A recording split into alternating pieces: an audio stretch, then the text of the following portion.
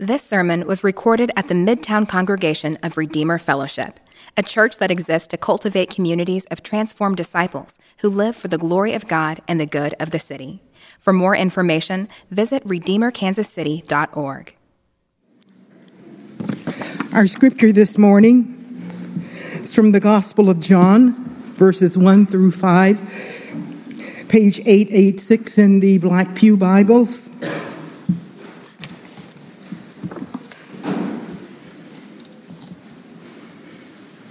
Page 886, John 1. In the beginning was the Word, and the Word was with God, and the Word was God. He was in the beginning with God. All things were made through him, and without him was not anything made that was made. In him was life, and the life was the light of men. The light shines in the darkness, and the darkness has not overcome it. Amen. Let's pray. God, we thank you for your word this morning. God, we come to you in humility because of the precious blood of your Son, Jesus. And we ask that you would speak to us. God, would you give us eyes to see and ears to hear glorious things from your word? God, would you give us living understanding? Cause our hearts to be awakened to your truth, that we would know you and love you and walk in conformity with your desires. Lord God, I ask this morning that you would produce something in us at the declaration of your word. I ask that you would produce worship. God, would you receive from us, from this family, the worship and the glory that is due you alone? God, and would you let the truth of your word captivate our affections and our desires and our minds and our emotions, God, in such a way that the only response we could return would be worship, adoration, submission, exaltation of you. God, would you come and shine your light, just even as we heard read.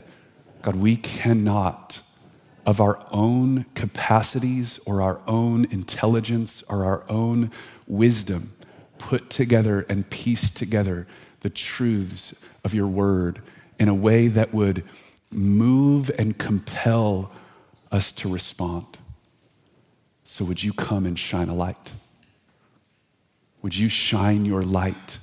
And would the darkness in our eyes and in the darkness in our hearts, the darkness in this world, would it not be able to overcome or stand up against the potency of the light of the glory of God made known in the face of Jesus? So come and give us eyes, give us hearts to receive. Illuminate us, we ask, by your word for your glory. In Jesus' name, amen. Amen. So we're just going to jump right in. We're in week 3 in our series looking at the person of Jesus. In the next 2 weeks, in some ways, are going to be two sides of this glorious paradox that lies right at the heart of the Christian faith. So what we see is at the heart of the church's historic confession, or the heart of what the scripture invites us to submit to and believe about Jesus Christ, is one of the great paradoxes of our faith. Here's the statement: Jesus Christ is fully God and Jesus Christ is fully man.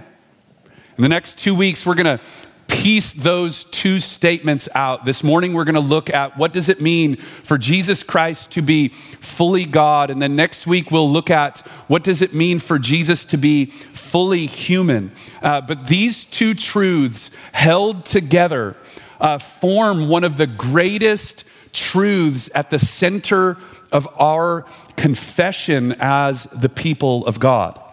Letter B, the revelation of Jesus as fully God is absolutely foundational to Christian faith and the message of the gospel. We're going to get to this hopefully over the course of this morning, but if Jesus is not God, there is no gospel. There is no gospel. At the center of the message of the good news that God has provided a way to save sinful men and women, Jesus has to come. The Word of God, the eternal Son of God, has to come to make a way for salvation. At the heart of the good news is the reality that God himself has come to save. God didn't send some agent outside of himself. He didn't use some means far off. He himself came to provide salvation. That is at the heart of the Christian confession, the heart of the message of the scripture. This is a doctrine that has been contested and confronted since day 2 of the church. You can realize all throughout the scriptures, you can see it all through the early church, and then throughout the history of the church from that time, the revelation of Jesus's godhood has been contested and stood against throughout all the ages. This is something for us to hold on to and to understand. Yet holding fast to this doctrine is absolutely essential to rightly understanding, worshiping, following, and living in accordance with Jesus. So when seeking to understand this is like one of those mysteries of the Christian faith. I want to just say this, and I'll probably say it 5 times this morning. The goal is not that you ultimately comprehend this. I want this to just sink in for you. The goal of engaging this truth is not so that you have all of it tied up in a bow and you fully comprehend it. I've been hearing really fun stories about the student ministry. This past week, they walked through John chapter 1, and I've been hearing these unbelievable questions that they're asking in relation to this truth. Wait. If Jesus is God, how does he say he doesn't know things? Right? Have you ever grappled with that one? If Jesus is God, how is he God when he's a baby? Right? When he can't talk, when he can't walk. How is the creator of the world helpless and can't walk for himself? This should boggle your mind. The goal is not that you have comprehension of this.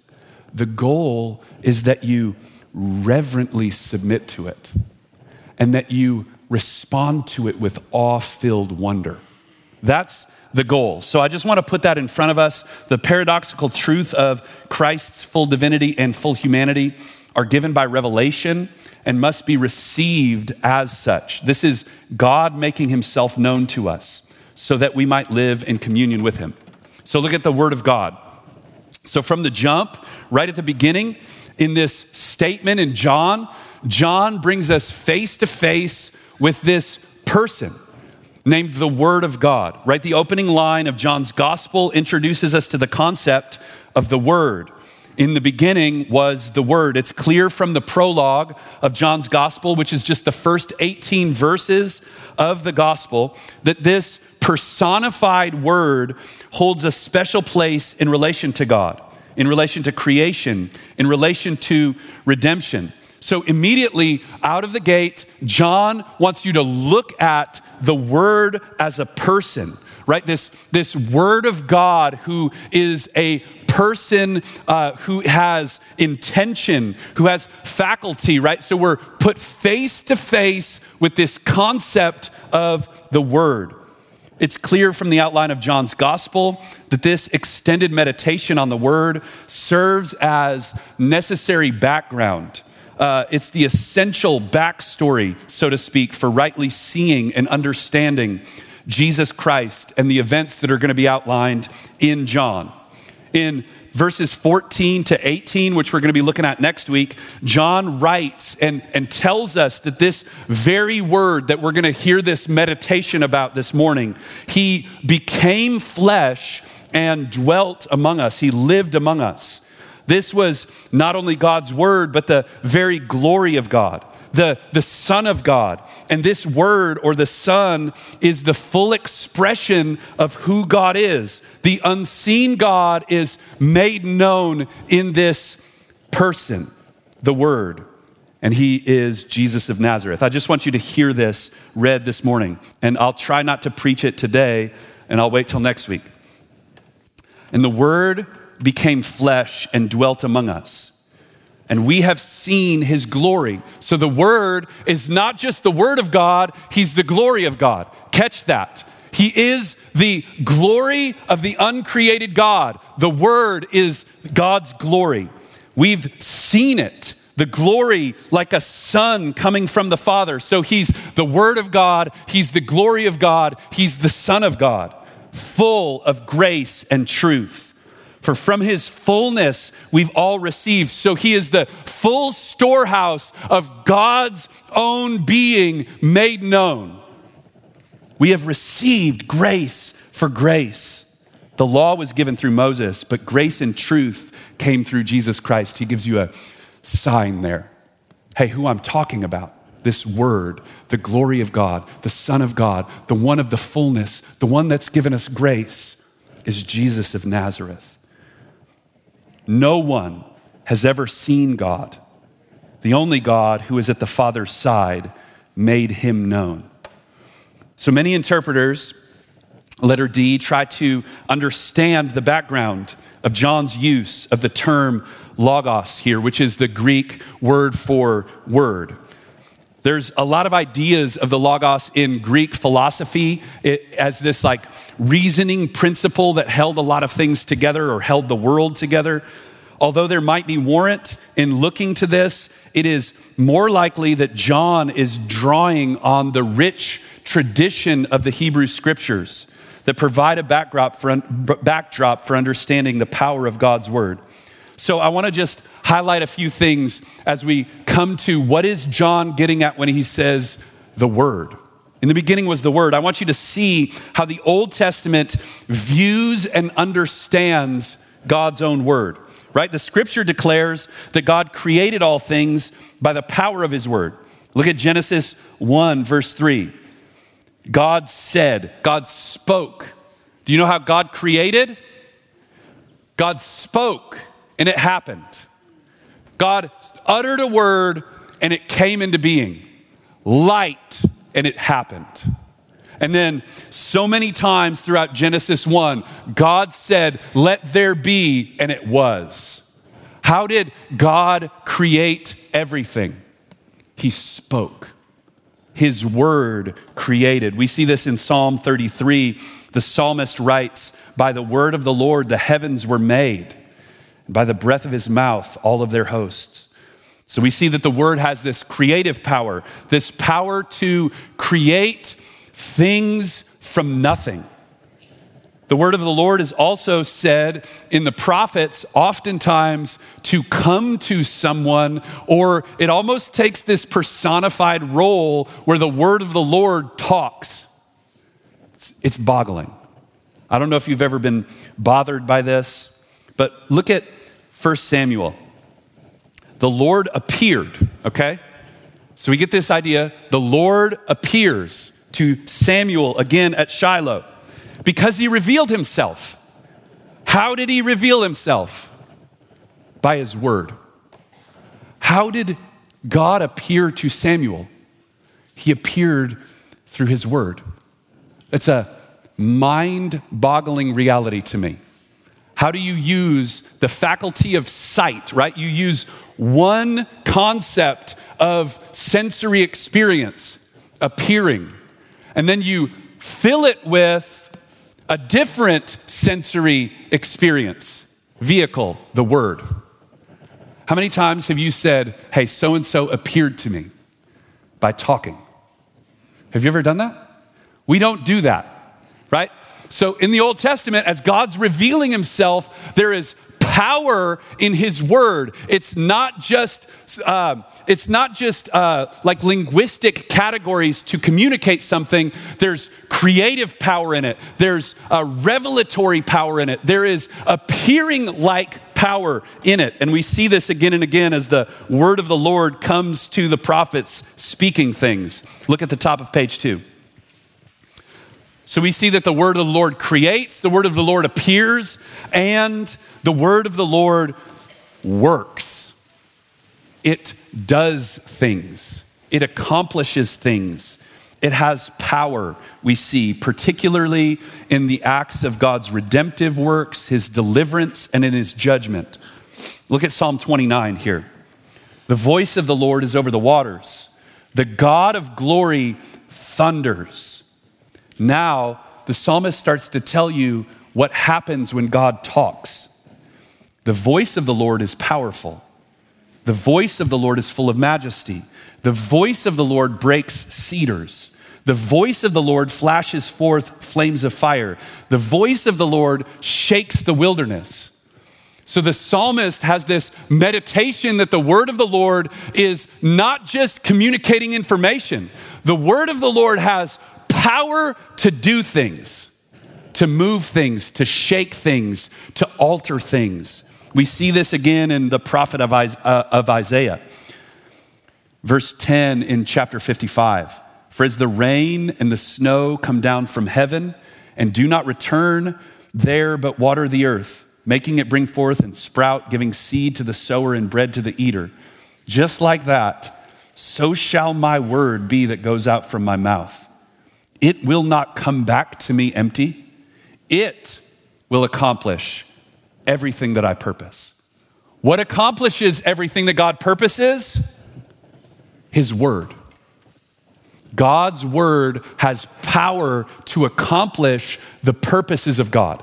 Okay, so this is the rich tradition and history that's filling John's mind as he sits down and writes the sentence, in the beginning was the word, right? There's this person of the word of God who has existed with God from eternity past that has power, creative power, working power. It brings forth his works and his judgments and his redemption. Okay, look at the eternal word. So this is some of the background. So what does John invite us to see or believe about the word? The opening line of John's gospel brings us face to face with three realities about Jesus' nature that must be believed upon and held together in tension. Okay, so these three realities have helped shape what I would say is like the boundaries around how the church has perceived who is Jesus as it relates to his divinity, right? So these are like boundaries that you have to have in place. And these three realities have been contested and pushed on and pushed against and forgotten at different times and in different ways throughout church history. And we have to take them and receive them by faith and hold fast to them. So what are they? He gives us three statements, three boundary lines that we are to put around us.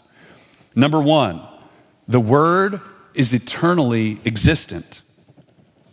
Look at this. In the beginning was the Word. So John begins by declaring that this Word, Jesus Christ, existed in the beginning.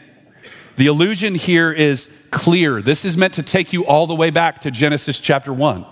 The first words of the Bible, in the beginning, God. We're supposed to think about that, remember that, be drawn towards that, and John is saying, in the beginning, the Word. He wants you to know that this person he is talking about existed at the time of the beginning. At the time when God set out to create all things, he existed. This statement demonstrates for us that at the time of the beginning, the Word existed. To state this illustrates what's referred to as the pre-existence of Jesus. So in other words, this is a fancy way to say this. The man Jesus began to exist as a man at conception. But the Word of God, the Son of God, the person who became flesh, did not begin to exist at that point. He existed before his conception. So Jesus, the Word of God, the Son of God, did not begin to exist at the time of the birth of Jesus, but rather existed before he came as a man, and he existed prior to creation. Okay, is your brain like exploding yet? Okay, we're not trying to get comprehension. We are trying to humbly stand in awe of the God who would do this. That's what we're trying to get to. Okay, so your brain hurting is okay. That's an okay experience right now. So the first thing John puts in front of us, the Word existed eternally. He existed eternally. There was never a time that ever was that he was not. That's a fancy way to say it. He is always existing, the Word. The second thing that John invites us to see and believe is that the Word is distinct from God. Now you're going to go, wait. You're just telling me the whole time that the Word, that Jesus is God. We're going to get there. But John tells us that in some manner, the Word is distinct from God, right? John 1:1, in the beginning was the Word. What's the next sentence? And the Word was with God, right? So there's two persons here, and the persons are with one another, right? The Word is there with God at the creation, in the beginning, in this time that we're meditating on right now, this time before creation.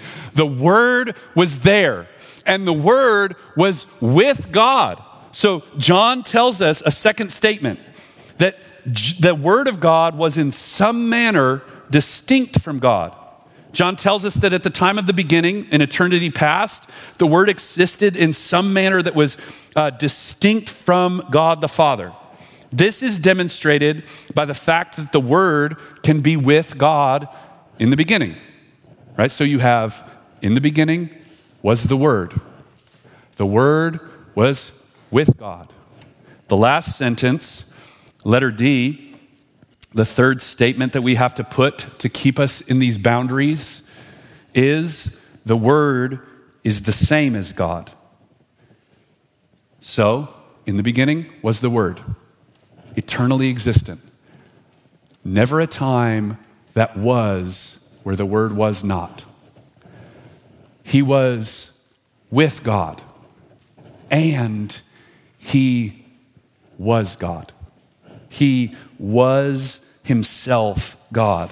The final reality that John introduces in this statement is that the Word was in fact God himself. Although there's some distinction in his personhood as it relates to God the Father, we see here that the Word of God is not a subservient being to God, but is himself God. So the reason I say that is all throughout the church, and especially in the early church, there have been these doctrines that have been promoted, these heretical doctrines that said Jesus was like a demigod. He was the first creation of God. He was made by God before God made everything else. And what John tells us here is that is fundamentally, categorically untrue. The Word was with God, and the Word was God. So taken together, these three statements demonstrate the reality of the full measure of God's, the deity of Jesus Christ. He exists eternally as the Word, who is both with God and himself was God. Okay, look at the top of page 3.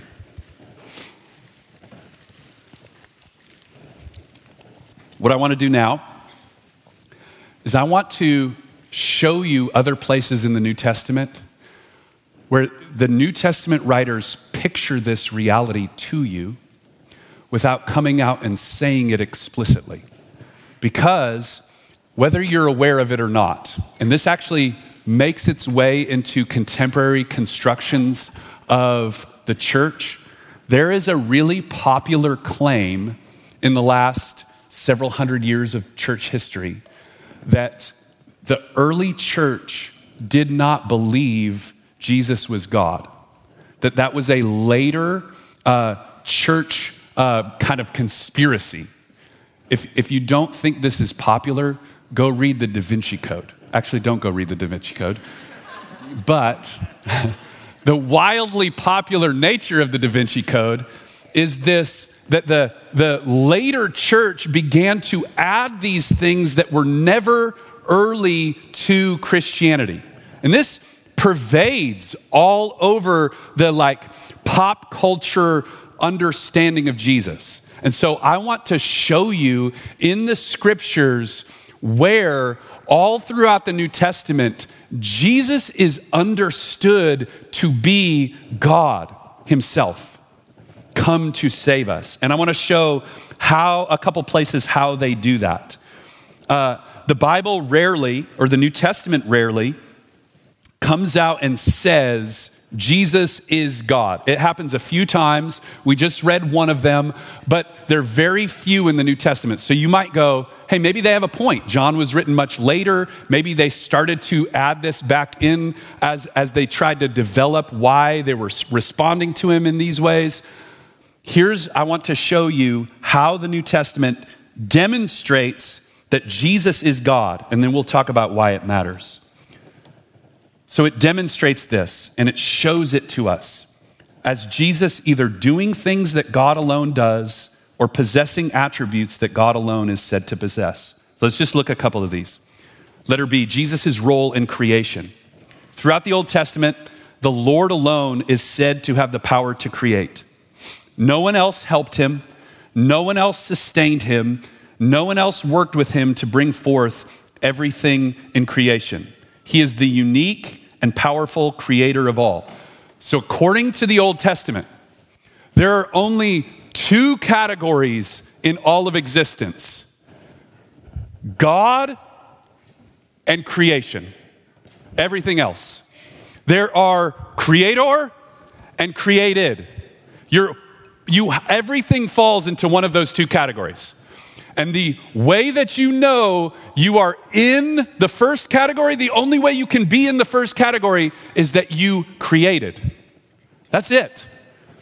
The one that created is the creator. Everything else is creation. That is how the understanding of the Old Testament developed, right? So that's how God revealed himself. You're either the creator or you're part of the creation. And if you were creating, you are God. Does that make sense? So, how do we see this? Isaiah 44. The Lord says, I'm your Redeemer. I'm the Lord who made everything. I alone stretched out the heavens. I alone spread out the earth by myself. Nobody else was there with me. I did it myself. Yet, the early church understood that Jesus Christ was instrumental in the creation of all things. This is not contrary to the Old Testament understanding of creation. Rather, it demonstrates that Jesus is God, right? when the New Testament comes out and says all things were made by him, again, you are either creator or created. There is no other categories. Creator, created. If you're in the creator category, you are God.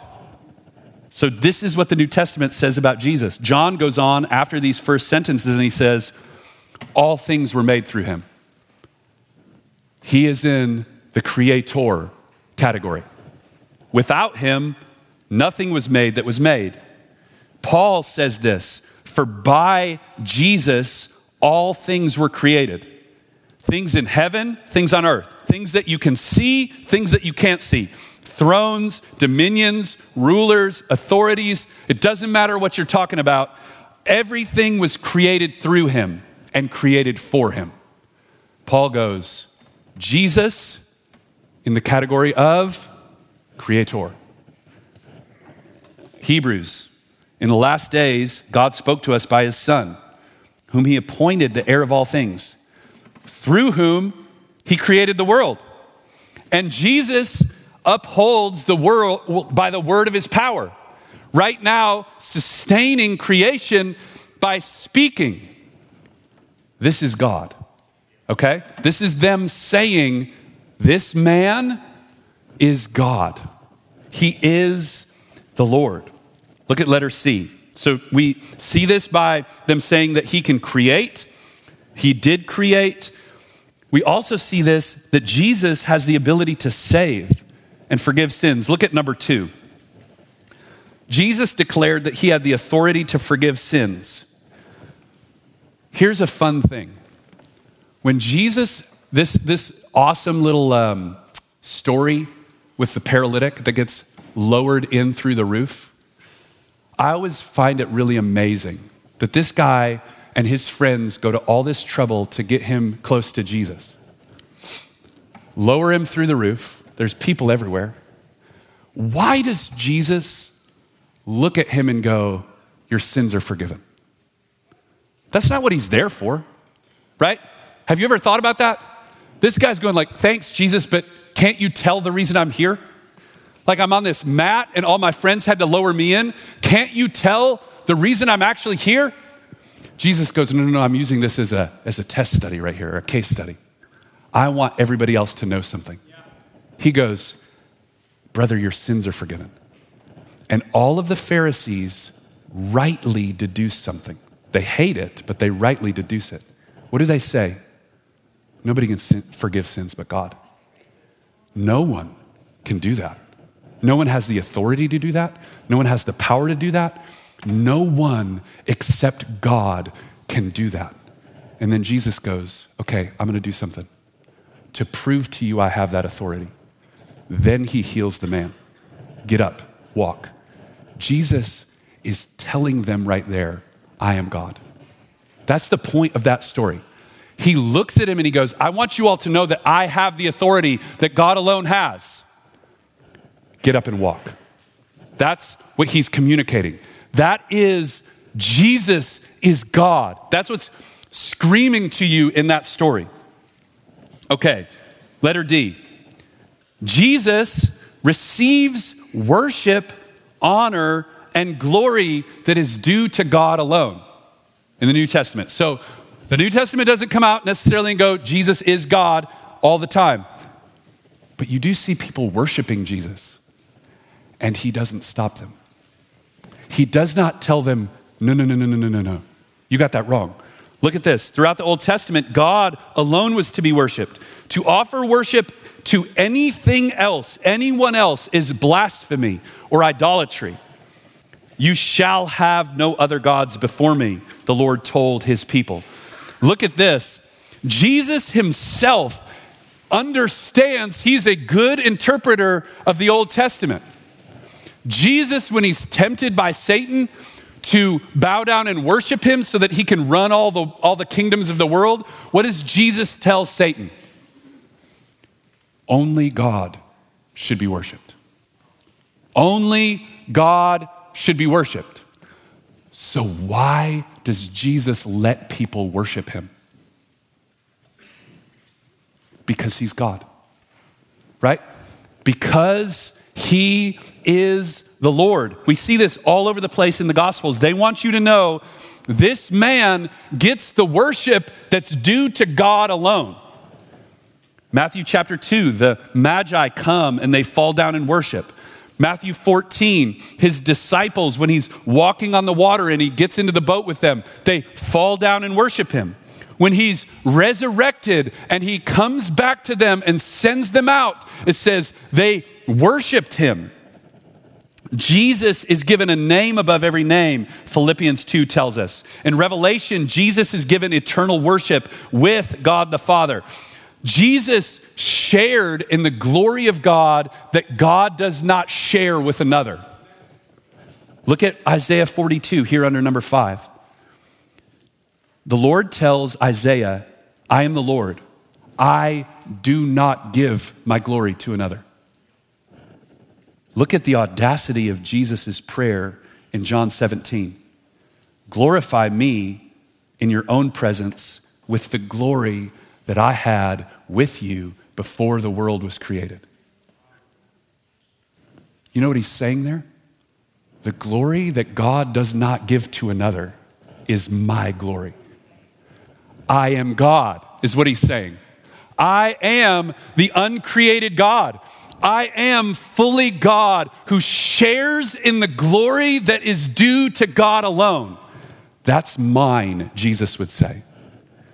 That's how he demonstrates that to you. I'll let you look at the Lord and ruler on your own. All right, let's go to page 5. Why does this matter? Roman numeral 6. You can read the historic confession on your own as well. Why does this matter?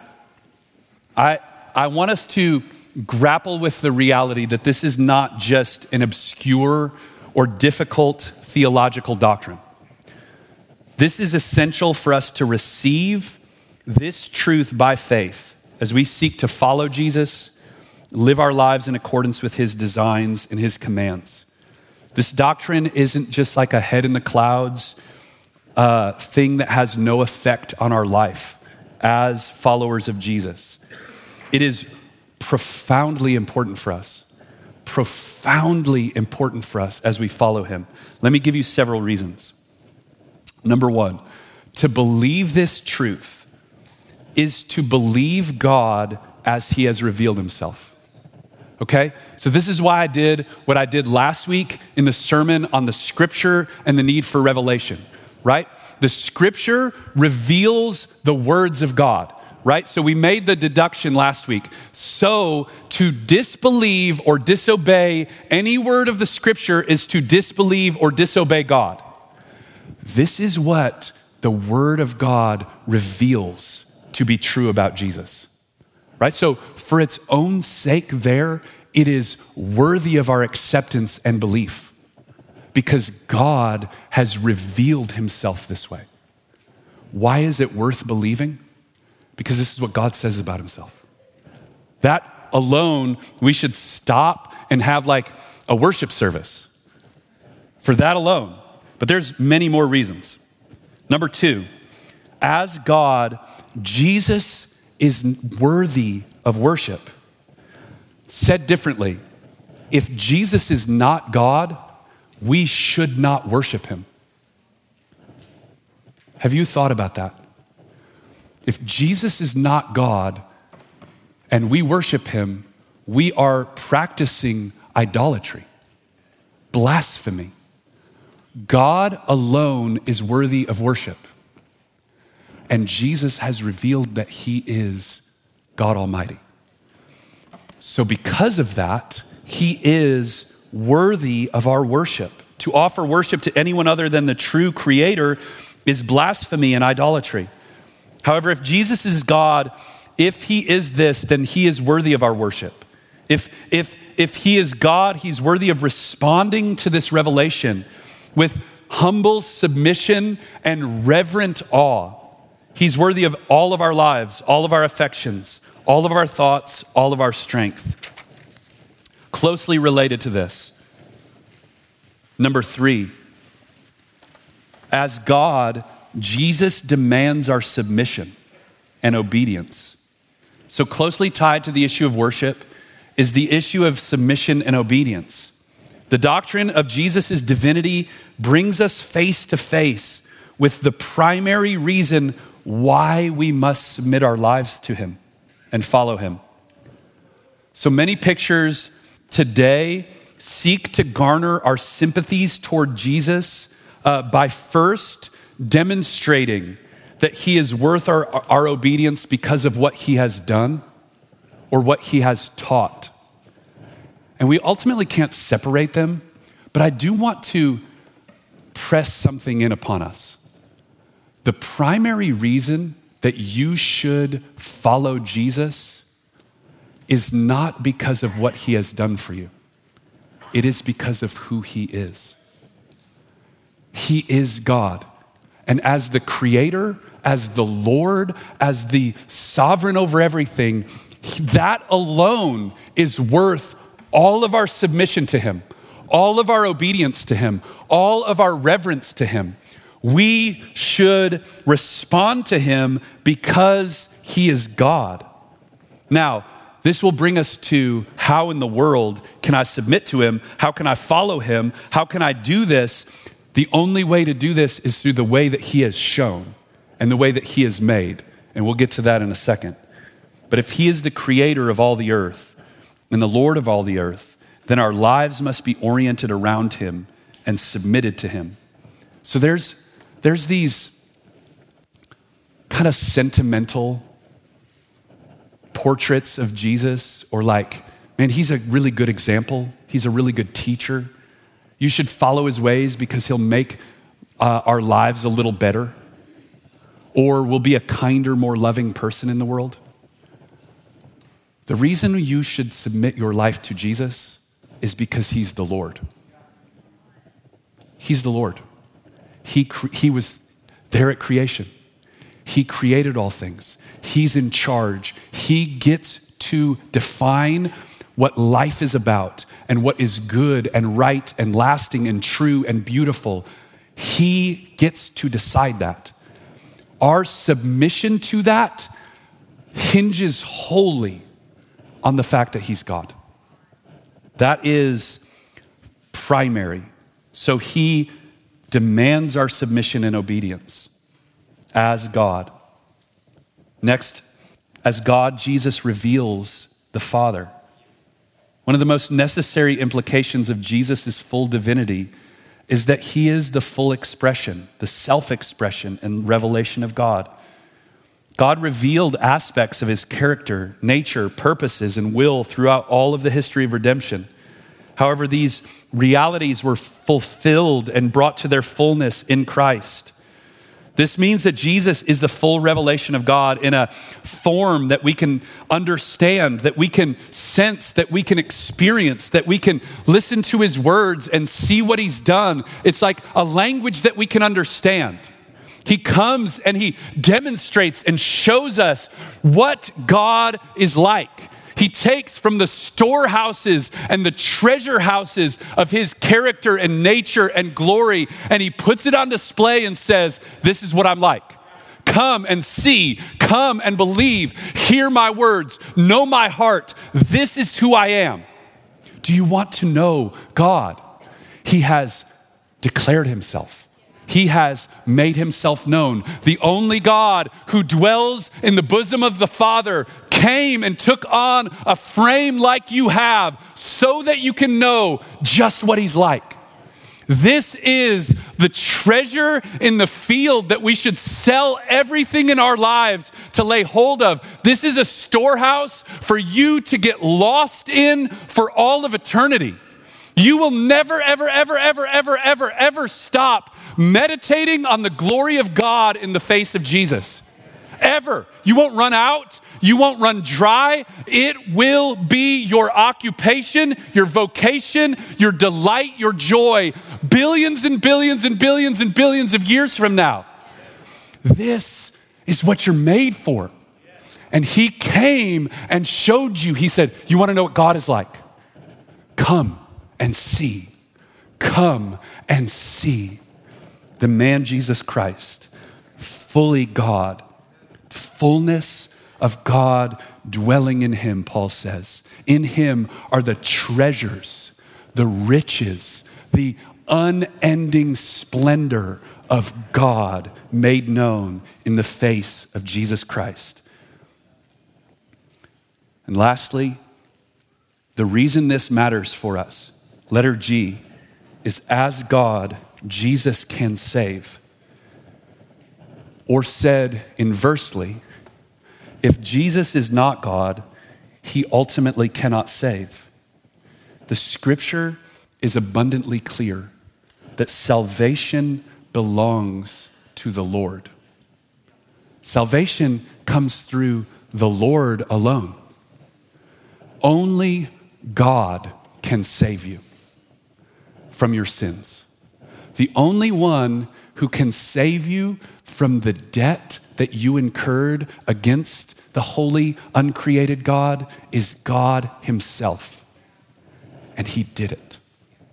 He did it by taking on humanity, living the life you could not live, dying the death you deserved, raising to new life, and as such was declared to be what he always was, the Son of God in power. Paul says in Romans chapter 1, in him is salvation. Look at the last part here. The prophet Joel demonstrated that it would only come by calling on the name of the Lord or Yahweh that people would be saved. The New Testament writers understood that in Jesus, this scripture was fulfilled. And to call upon Jesus' name for salvation is to call upon the name of the Lord. Why? Because he is the Lord. Look at these verses. Joel 2:32. And it will come to pass that anyone that will humble themselves and call upon Yahweh's name, they will be saved. Paul comes along and he says, guess what? Yahweh saved us in Jesus. If you confess with your mouth, look at this here, that Jesus is what? Lord. That's not just saying he's the master. That's saying Jesus is God.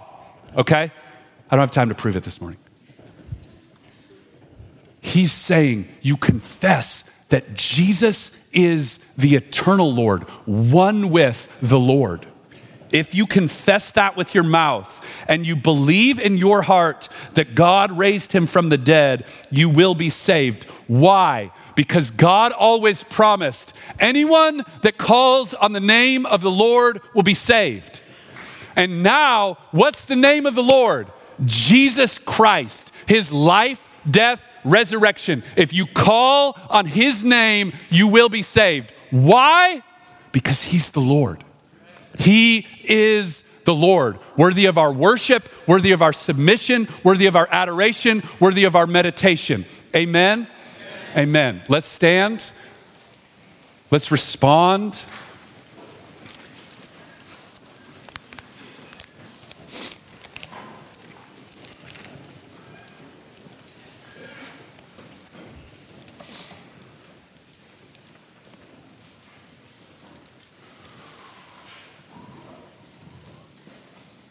This morning we'll respond through song. We'll respond by coming to the table where we remember the reality of calling upon the name of the Lord. The way that he provided salvation in the broken body and the shed blood of Jesus Christ. On the night that he was betrayed, Jesus took a loaf of bread, and after giving thanks, he broke it. He said, "This is my body broken for you. Take it and eat it. Call upon my name and you will be saved." And in the same manner, he took a cup of wine and he passed it around and he said, "Take this and drink this. This is the blood of the new covenant, my blood spilled out for the salvation of your soul, for the forgiveness of your sins. Call upon my name and you will be saved." We're going to respond in worship and adoration of him this morning by coming and receiving that. If you call upon his name, if you look to him and him alone for your salvation, you're a Christian, we want to invite you to come and take this with us. The way we do it at Redeemer is you tear a piece of the bread off, dip it in the cup. We have wine in the stoneware, juice in the glassware. We'll have servers up front in the middle, both sides of the balcony, and gluten-free to my right, to your left. Yes, servers, you're welcome to come on forward now. If you're in the room this morning and you do not put your faith in Jesus, if you have not yet called upon the name of the Lord, we want to invite you this morning, call upon his name. Look to him and to him alone. But if you do not put your faith in him, if you don't look to him, don't come and take this meal with us. Don't feel obligated to come do some kind of religious ritual or something so that you can be a part of it. This meal does not save you. God saves. And our faith in the one who has come to provide salvation is the way that we're saved. This meal just gives a pointer to it. It gives a picture to it. So if you're here and you don't believe in Jesus, we want to invite you to stay in your seat.